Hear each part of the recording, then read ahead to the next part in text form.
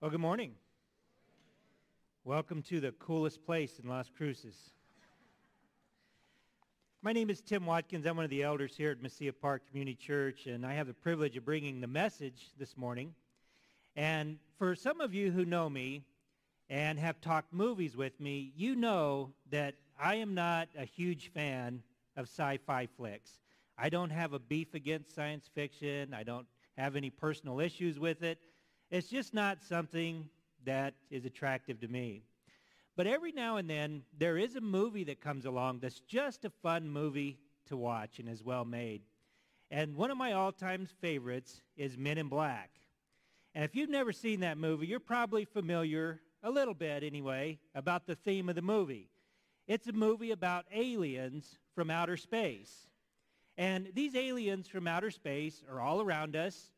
And most of us don't know who they are because they're disguised like us. They live in human bodies. Only there are a few people that work for the government that know who they are. They're the Men in Black. And so they can expose them, and sometimes they'll even reveal who they truly are. They'll peel back the human skin, and you see these big, magnificent creatures from these planets in outer space. Now, what if I was to tell you today that I don't have any creatures living inside of me? Some of you may find that hard to believe, but I don't.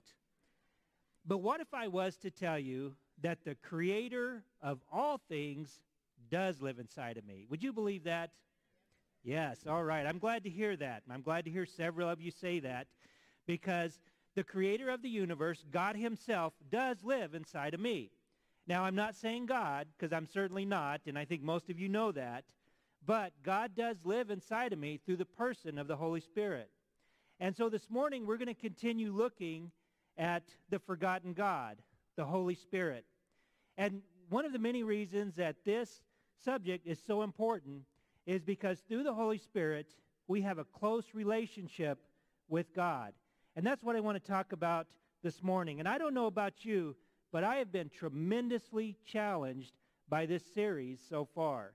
I mean, I always get convicted and challenged a little bit by sermons, but this one in particular, for some reason, has really hit me hard. And I think the reason is I've known for some time that I really need to rekindle my relationship with God. I know it's been too dry and too routine for too long. So let's go ahead and dive in with number one in your outline, which is a real relationship is personal. Isn't that profound? A real relationship is personal. Can I get a no duh? Relationships are personal. We know that. That's obvious. But I think it is important to emphasize this when we're talking about our relationship with God. Because what is the vision or the impression that most people have about God? They have this vision of this old man up in the sky, has a long gray beard down to his knee and wearing some kind of a robe. And a lot of people picture God having some kind of a cane that he's leaning on. Now, how can an old man who can't hold himself up sustain the universe? But that's a picture a lot of people have, that maybe there's this creator, maybe there's this super being out there somewhere that's just looking down upon us and watching us from a distance. That's not God. God is closer than even people in our lives if we have a true relationship with the Lord Jesus Christ.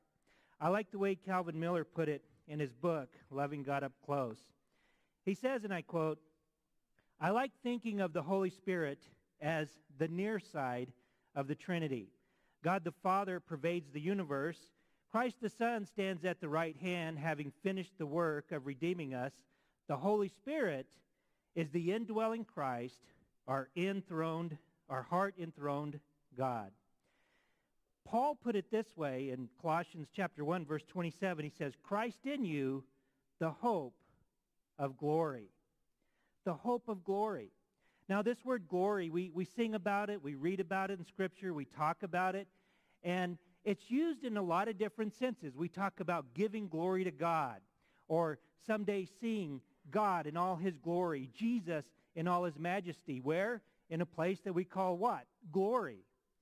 A place that he's prepared for us. It's even, if you can believe it, more magnificent than the universe we're experiencing right now.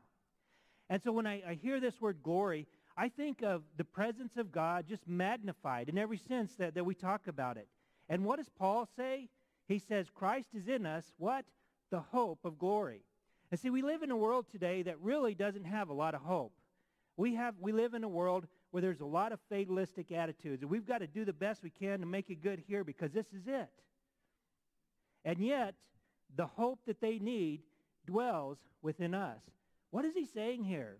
If you go back and read the first chapter of Colossians, the main focus is the supremacy of Christ, the supremacy of who he is. Who is he? Well, he's the head of the church.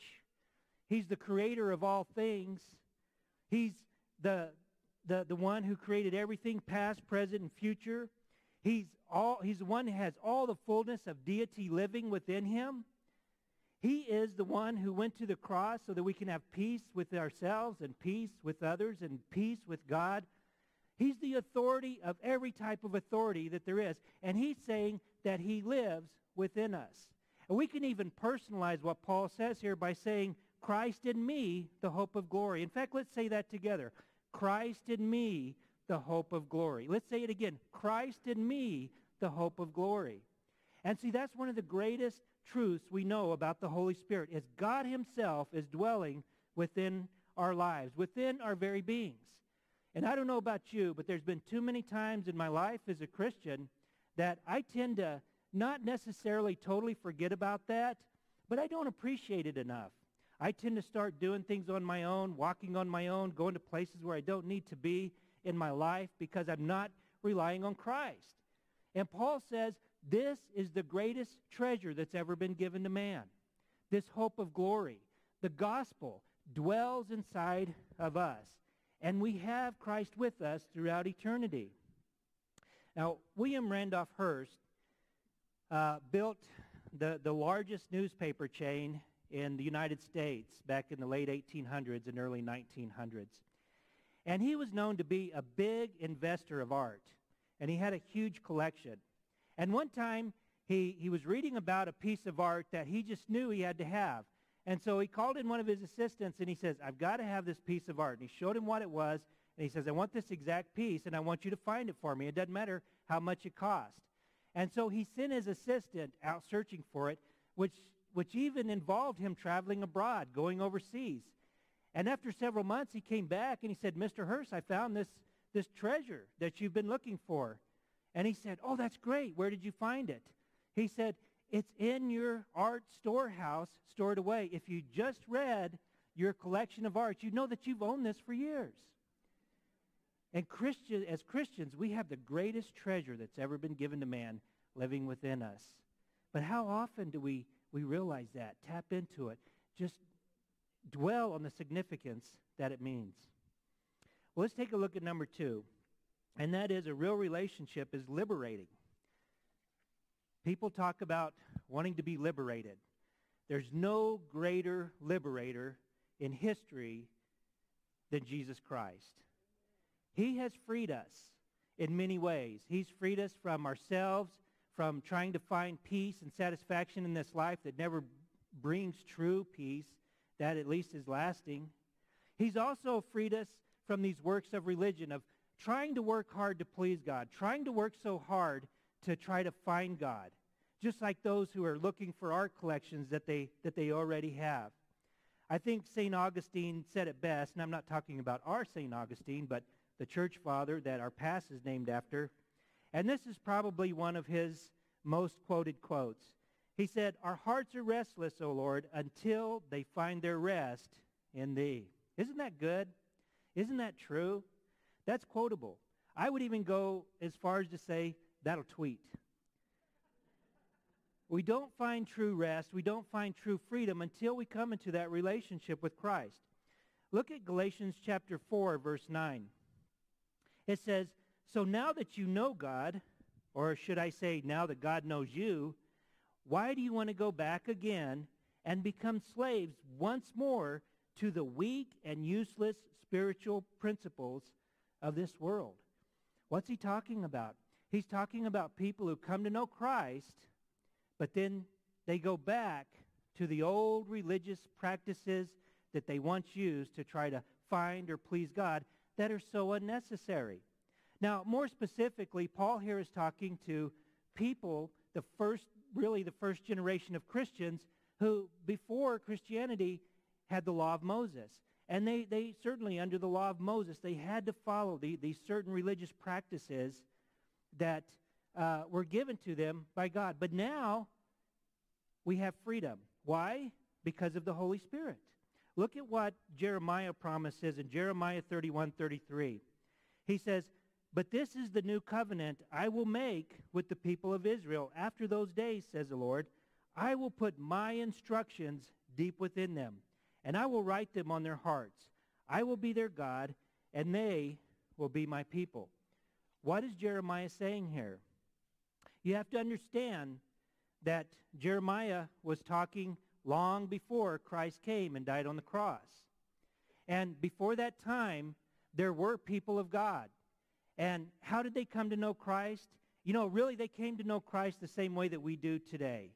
It's by grace of God through faith in God. And their grace still came from the blood that Jesus shed on the cross.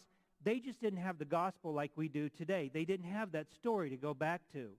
But they did works of religion that pointed towards Christ. And if you study the work of the Holy Spirit in the Old Testament, it's a little bit different than today. The Holy Spirit was still very much active in the lives of God's people, only it was different. There were certain things that the Holy Spirit would do through certain people. But then something changed. Now, I don't know if you took up the challenge to go back and read the book of Acts since we started this study, or if you've read the book of Acts lately. But there's a feast that the nation of Israel used to observe. In Acts chapter 2, we read about a feast that was celebrated, but God showed up in a special way. Do you remember the name of that feast? Pentecost. That's right. It was Pentecost. And on this particular Pentecost, which just means 50, the word penny means 50, and it was celebrated by Israel, and they would do it 50 days after the Passover. But on this particular Pentecost, God showed up in a special way. Jesus had already died, rose from the grave, and ascended into heaven, and he told his disciples, "Wait for me in Jerusalem." And so they waited, and they prayed. And the Holy Spirit fell upon the church in such a way that this has become known as a spiritual birth of the church. And since that day forward, every time someone accepts Christ as their Savior, the Holy Spirit comes in and dwells within our lives. And look at what Paul says in Galatians 4, 6, and 7. This is just some verses preceding the one I just read. He said, "And because we are his children, God has sent the Spirit of his Son into our hearts, prompting us to call out, 'Abba, Father.' Now you are no longer a slave, but God's own child. And since you are his child, God has made you his heir." And look how he puts it in Romans chapter 8, verses 15 through 17. It says, "So you have not received a spirit that makes you fearful slaves. Instead, you received God's Spirit when he adopted you as his own children. Now we call him Abba, Father. For his Spirit joins with our spirit to affirm that we are God's children. And since we are his children, we are his heirs. In fact, together with Christ, we are heirs of God's glory. But if we are to share in his glory, we must also share in his sufferings." Now, what does he say? He says when the Holy Spirit comes in, it causes us to cry out God. And he gives something specific for us to cry out to God, saying, he says, "Abba, Father." Now, that word Abba can be literally translated daddy. But if we really look at it and think about it, it goes a little bit deeper than that, if you think about it. Say that with me. Say Abba. Abba. Now say daddy. Okay. Say father. Say mother. Okay. Now say mama. Dada. Which sounds closer to Abba? How many parents do we have here? What was the first words that your child said to you? "Hello, mother. What's for dinner?" "Hello, father. How was work today?" No, trying to exercise this gift of being able to speak with little or no teeth, what did they say? Mama, Papa. And you know what that child was thinking when they said that? I really need to figure out how to pull this person's strings. Because they're pretty big. They could crush me with little effort. And I'm starting to realize that this is where the food comes from, where I get bathed, where I get changed. So what can I do to pull their strings? What do I need to do to make them happy and feel good about me? Do you think that's what they were thinking? No. They said, I'm reaching out to the one who takes care of me, the one who loves me, the one that I love, the one that I trust most in my life. In fact, I would feel absolutely lost and abandoned without them. That's what it means.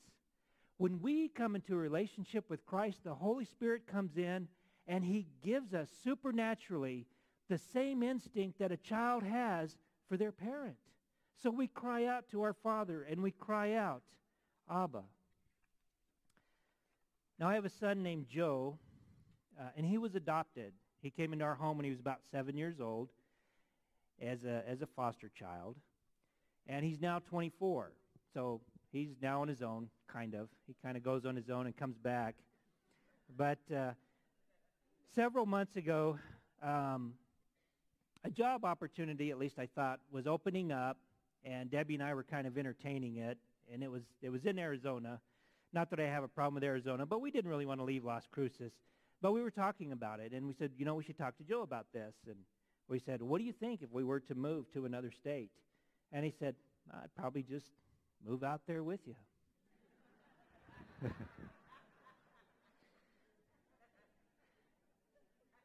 Do you feel that way about God? If he says, a big change is coming, and this is what I want you to do, God, I'm with you. Wherever you go, that's what I want to do. So let's look at number 3. A real relationship is empowering. And we know this. For those of you who are married, those of you who are not married but maybe have a close friend that you rely on, you know that relationships change us for the better most of the time. But usually they do, don't they? They encourage us to be more fruitful. They encourage us to do things that are better for ourselves and better for others. They also provide a sense of security that we don't otherwise have.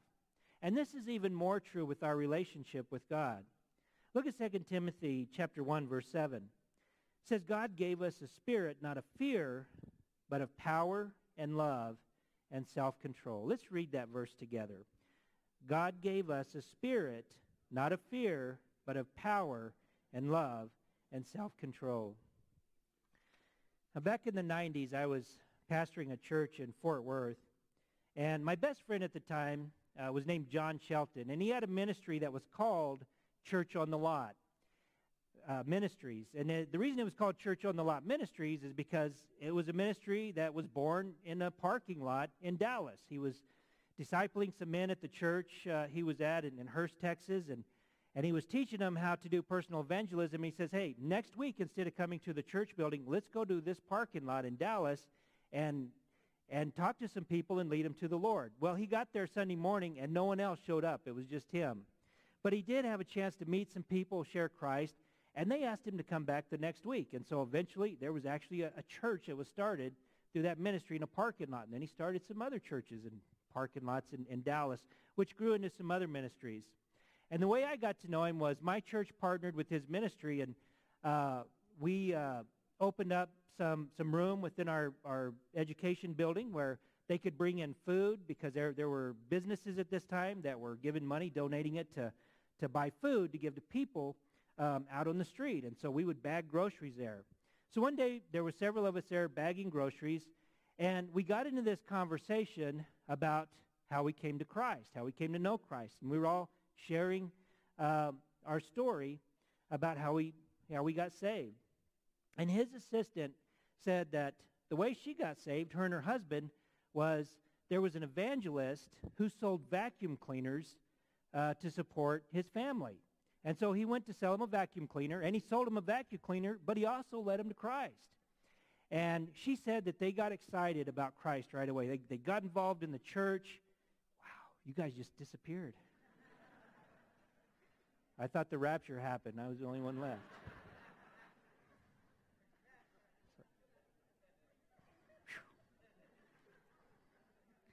What's the Holy Spirit doing here? So anyway, it was in Fort Worth. Oh, yes. So anyway, she said that they came to Christ. They got excited about Jesus. They got involved in the church, and they raised their kids in the church. But after they got saved, there was one thing that they didn't give up, and that was smoking pot. And she said one morning, after her husband went to work and her kids went to school, she smoked a joint. She was going to go out and do some errands. And she said God spoke to her. And she said that he spoke to her in an audible voice. Now, I don't know how you feel about that, but I've heard several people in my life say that they've heard God speak to them in an audible voice. And these are people that don't know each other. And whenever I ask them, I say, how do you know that it was God speaking? They always give the same answer. When God speaks, you just know it.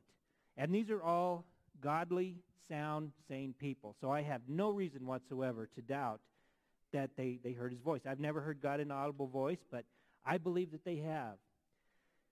But she said that what he told her was, look, I have something better for you than this. And she knew exactly what he was talking about, and she said, that's it. She never got high again, never did drugs again, and God began to open up doors of ministry for her, some incredible doors of ministry. Now, one of the things that Pastor Dennis has been encouraging throughout this series is wanting more of God. And I don't know about you, but that's part of the challenge that I've been feeling. I need more of God. I know that, and I want more of that. How about you? Do you want more of God? What does God want you to do to get there? Do you know? Have you been listening to him? Do you know that God speaks to you on a regular basis?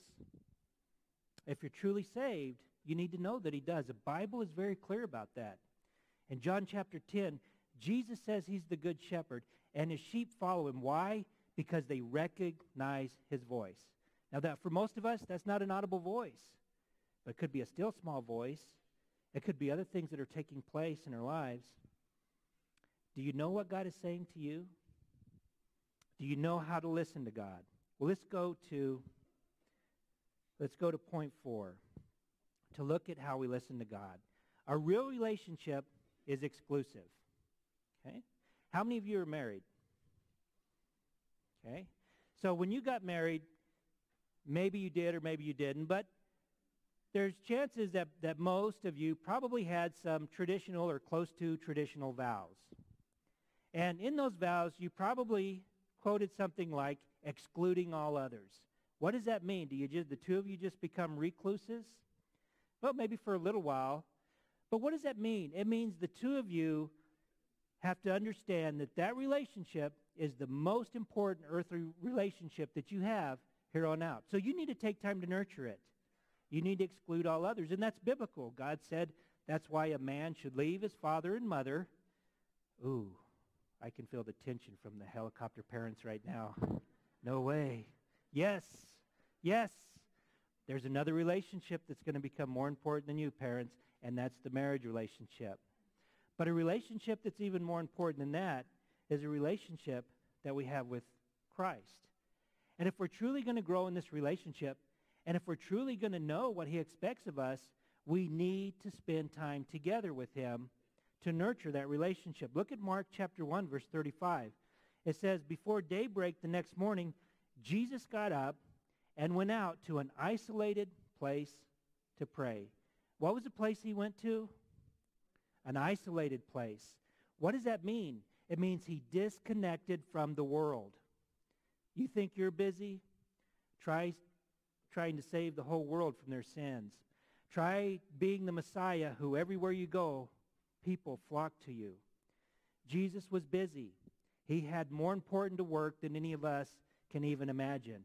And yet he recognized that he needed to get alone with the Father, to speak to him and to listen to him. So how do we listen to God? Well, first of all, how many of you are familiar with the term phubbing? All right. Well, you get to learn a new word today that you can impress your family and friends with. And aren't you glad you came? And the word is called phubbing. It's taken from the words phone and snubbing. So you're phone snubbing people. And it's a real word. In fact, Merriam-Webster defines it this way. Phubbing is the act of snubbing someone in a social setting by looking at your phone instead of paying attention. It looks something like this. Look familiar? Just go to a restaurant this afternoon. You'll see a couple out on a romantic lunch or dinner.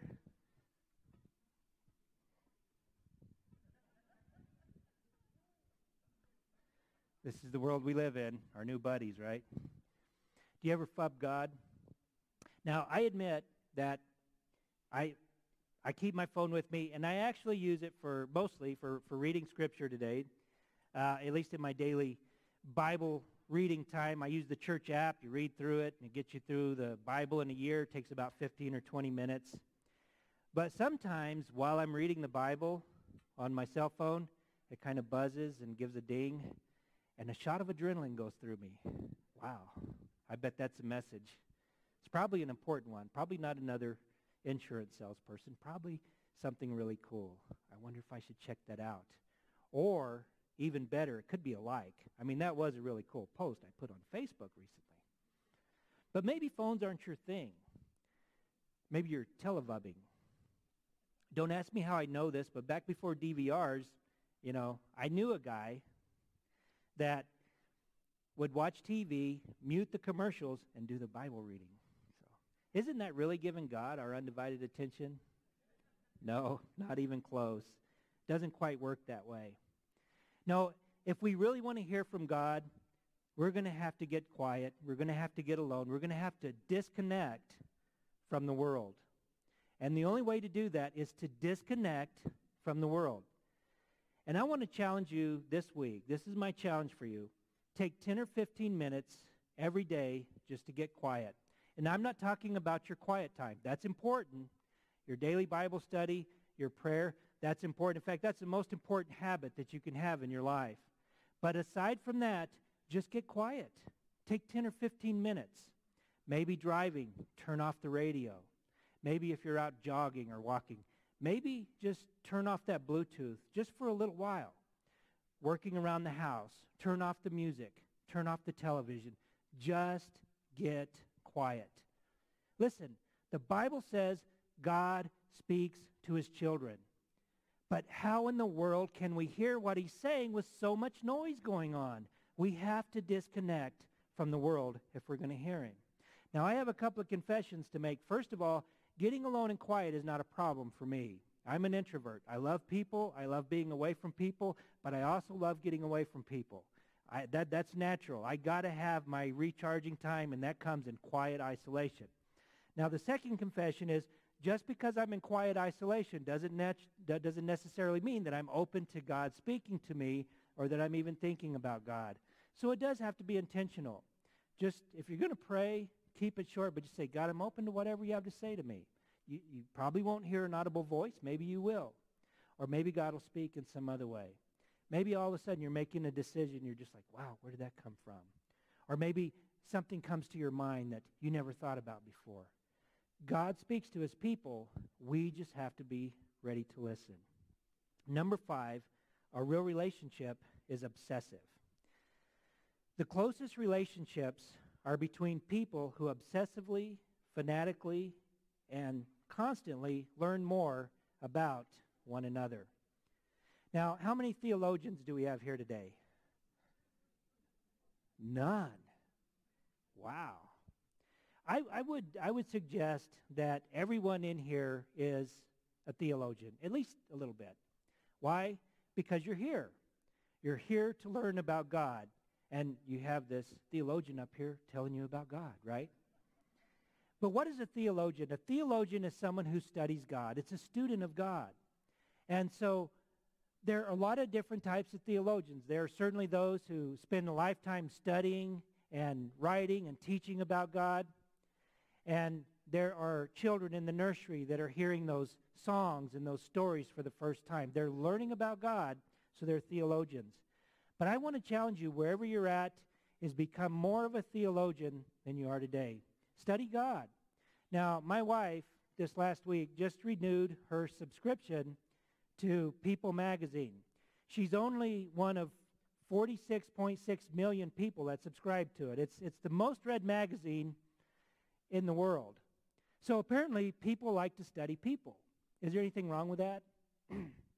No, there's nothing wrong with that. I like to study people too, just not contemporary. I like history, and I like historical movies and biographies and about people that probably don't make a whole lot of difference. In fact, when my wife and I are driving down the road and we're listening to an oldies station, I can tell you all about all these old retired bands, and she says, you should be a DJ because you know so much about that. And I'm like, I guess I'm like Seinfeld. I know a lot of things about nothing, at least nothing that's going to make a difference in anyone's life. So it's okay to study people, but how much time do you spend studying God? You know, the creator of the universe, the one that went to the cross for you, the one that dwells inside of you as a person of the Holy Spirit. Become a theologian.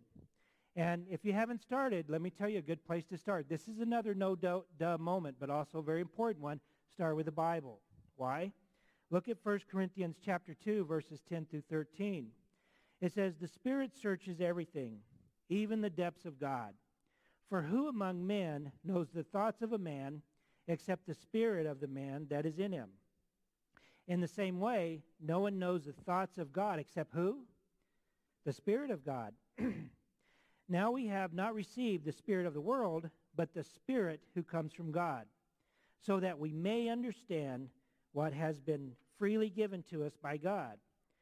We also speak these things not in words taught by human wisdom, but in those taught by the Spirit, explaining spiritual things to spiritual people. And so the best way to know God is through his word, because God himself is there translating it for us through the person of the Holy Spirit. Look at 2 Peter chapter 1, verses 20 through 21. It says, above all, you must realize that no prophecy in Scripture ever came from the prophet's own understanding or from human initiative. No, those prophets were moved by who? The Holy Spirit. And they spoke from God. And then 2 Timothy chapter 3, verse 16 says, all Scripture is breathed out by God. Studying someone through a book or a magazine is fine, but to really have the author there makes the difference. And let me ask you something. If you're not listening to the voice of God, what voice are you listening to? Chances are you're listening to the voice of the world. And what is the voice that the world listens to? They're listening to the voice of the rest of the world. And what is the rest of the world saying to one another? We have a spirit that gives us sound mind, self-control, and love, right? What is the rest of the world showing? There's people today, celebrities, that will say, well, you know, anyone that speaks or listens to God, they probably have a mental illness and they're probably dangerous. My argument is this. You study someone who is truly studying the Word of God, living the Word of God as it's written, and speaking the Word of God and spending time with God, and you show me that this person is dangerous or has a mental illness. And then look at what the rest of the world is saying. Just turn on the TV. I do. I watch the news, and I get upset. And then I look at Facebook because I like to keep up with my friends and family. And what is the world saying to one another? We have to find out who we're supposed to be deeply in hate with today. I've never seen our nation more polarized. Listen, if Christians who are walking with God, who are living a life of love and living a life of a sound mind are mentally ill, then what we need is more mental illness.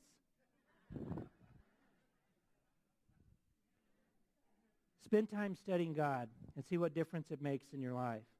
Number 6, a real relationship endures.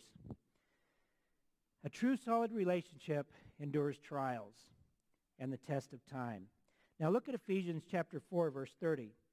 It says, don't grieve God's Holy Spirit. You were sealed by him for the day of redemption. Now circle the word sealed. That word really is just telling us that God's brand is on us. We belong to God, and that's true throughout eternity. So God's never going to leave us or forsake us. That's his promise. Now circle the word grieve. The word grieve. Even though God is never going to leave us, there are times I know in my life where I've tried to walk on my own, tried to do things on my own, and it led me to some places that I didn't want to be, and I know God didn't want me to be. Those of you who are parents that have teenagers and adults, have you ever grieved over where your children have ended up? Well, how do you think God's heart feels when we go to places without him that leads us to a place of destruction? In John chapters 14 through 16, Jesus tells his disciples about the Holy Spirit. It's some of the best teaching, probably the best teaching in the Bible of the Holy Spirit. And look at what he says in John chapter 16, verse 1. Jesus says, I have said all these things to you to keep you from what? Falling away. To keep you from falling away. We need to understand the work of the Holy Spirit within our lives. We need to remember that God is with us always, and he's there for us. When we don't, it says we'll fall away. Does that mean we'll lose our salvation? No. We belong to God for eternity. But in a lot of ways, we can be lost again. We can be out there with no direction. We can be out there living lives that we think are going to be pleasing to us when they're not pleasing to God. And it's almost like we're saved, but really saved from what as far as this life goes? That's not God's desire for us. That's why we have the Holy Spirit. A few years after I came to know Christ, and I was excited about Christ, the life I lived before Christ was an ungodly life, and I didn't have any desire to go back to that life. But I wasn't really feeling like I was doing much for God or accomplishing much with my own life. I was in my late 20s, and I wasn't married, didn't have any prospects at the time, and I just didn't think that the work I was doing for God was doing much.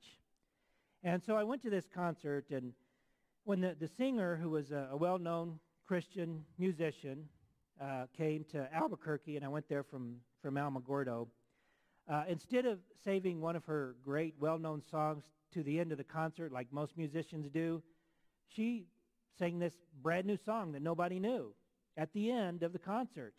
Not only did she sing it, but she got the congregation singing it, and then her and the band just left. And left us there singing the chorus to a song, which in essence said, I will be with you, just singing to God. And, you know, the drive home from Albuquerque to Alamogordo, I couldn't stop thinking about that. I thought, there's no relationship in my life that is eternal except for my relationship with God. I left home this morning, and my wife didn't come with me. She'll be in the next service, but she's not here now. But you know what? God is. And when I left church last night, guess what? He went home with me as well. He is with me constantly.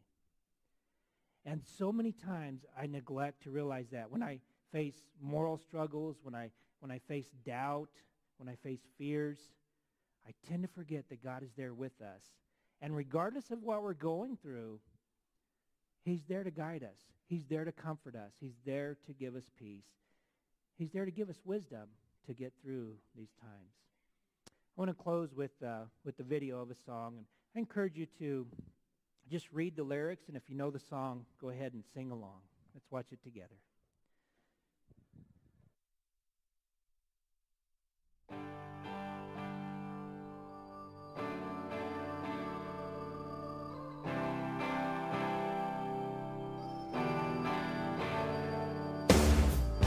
Sometimes the night seems to go on for days, when it's hard to see the light through the darkness and haze, while the world around you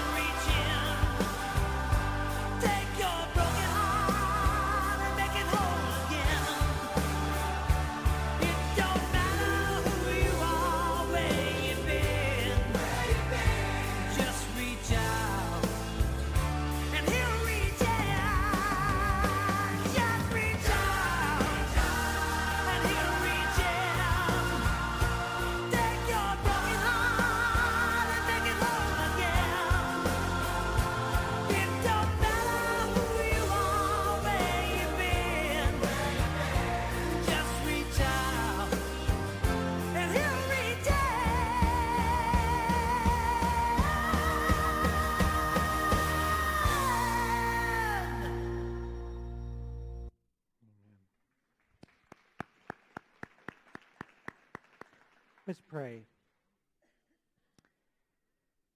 At this time, I want to encourage you to pray. Just between you and God. We're talking about a personal relationship, and that's what you have as a Christian with God. If you're not a Christian here after the service, someone in the prayer room will be able to share with you how you can come into that real relationship with Jesus Christ. Salvation is not about religion. It's about a relationship. But Christian, if you truly want more of God, I know I do, and if you truly want to serve him more and just complete his will, would you just open up to him as we prepare our hearts to worship and prepare our hearts for the Lord's Supper? And just let him know that you're willing to listen to him and then that you're willing to follow him. Let's just take a few moments and just open up our hearts to God.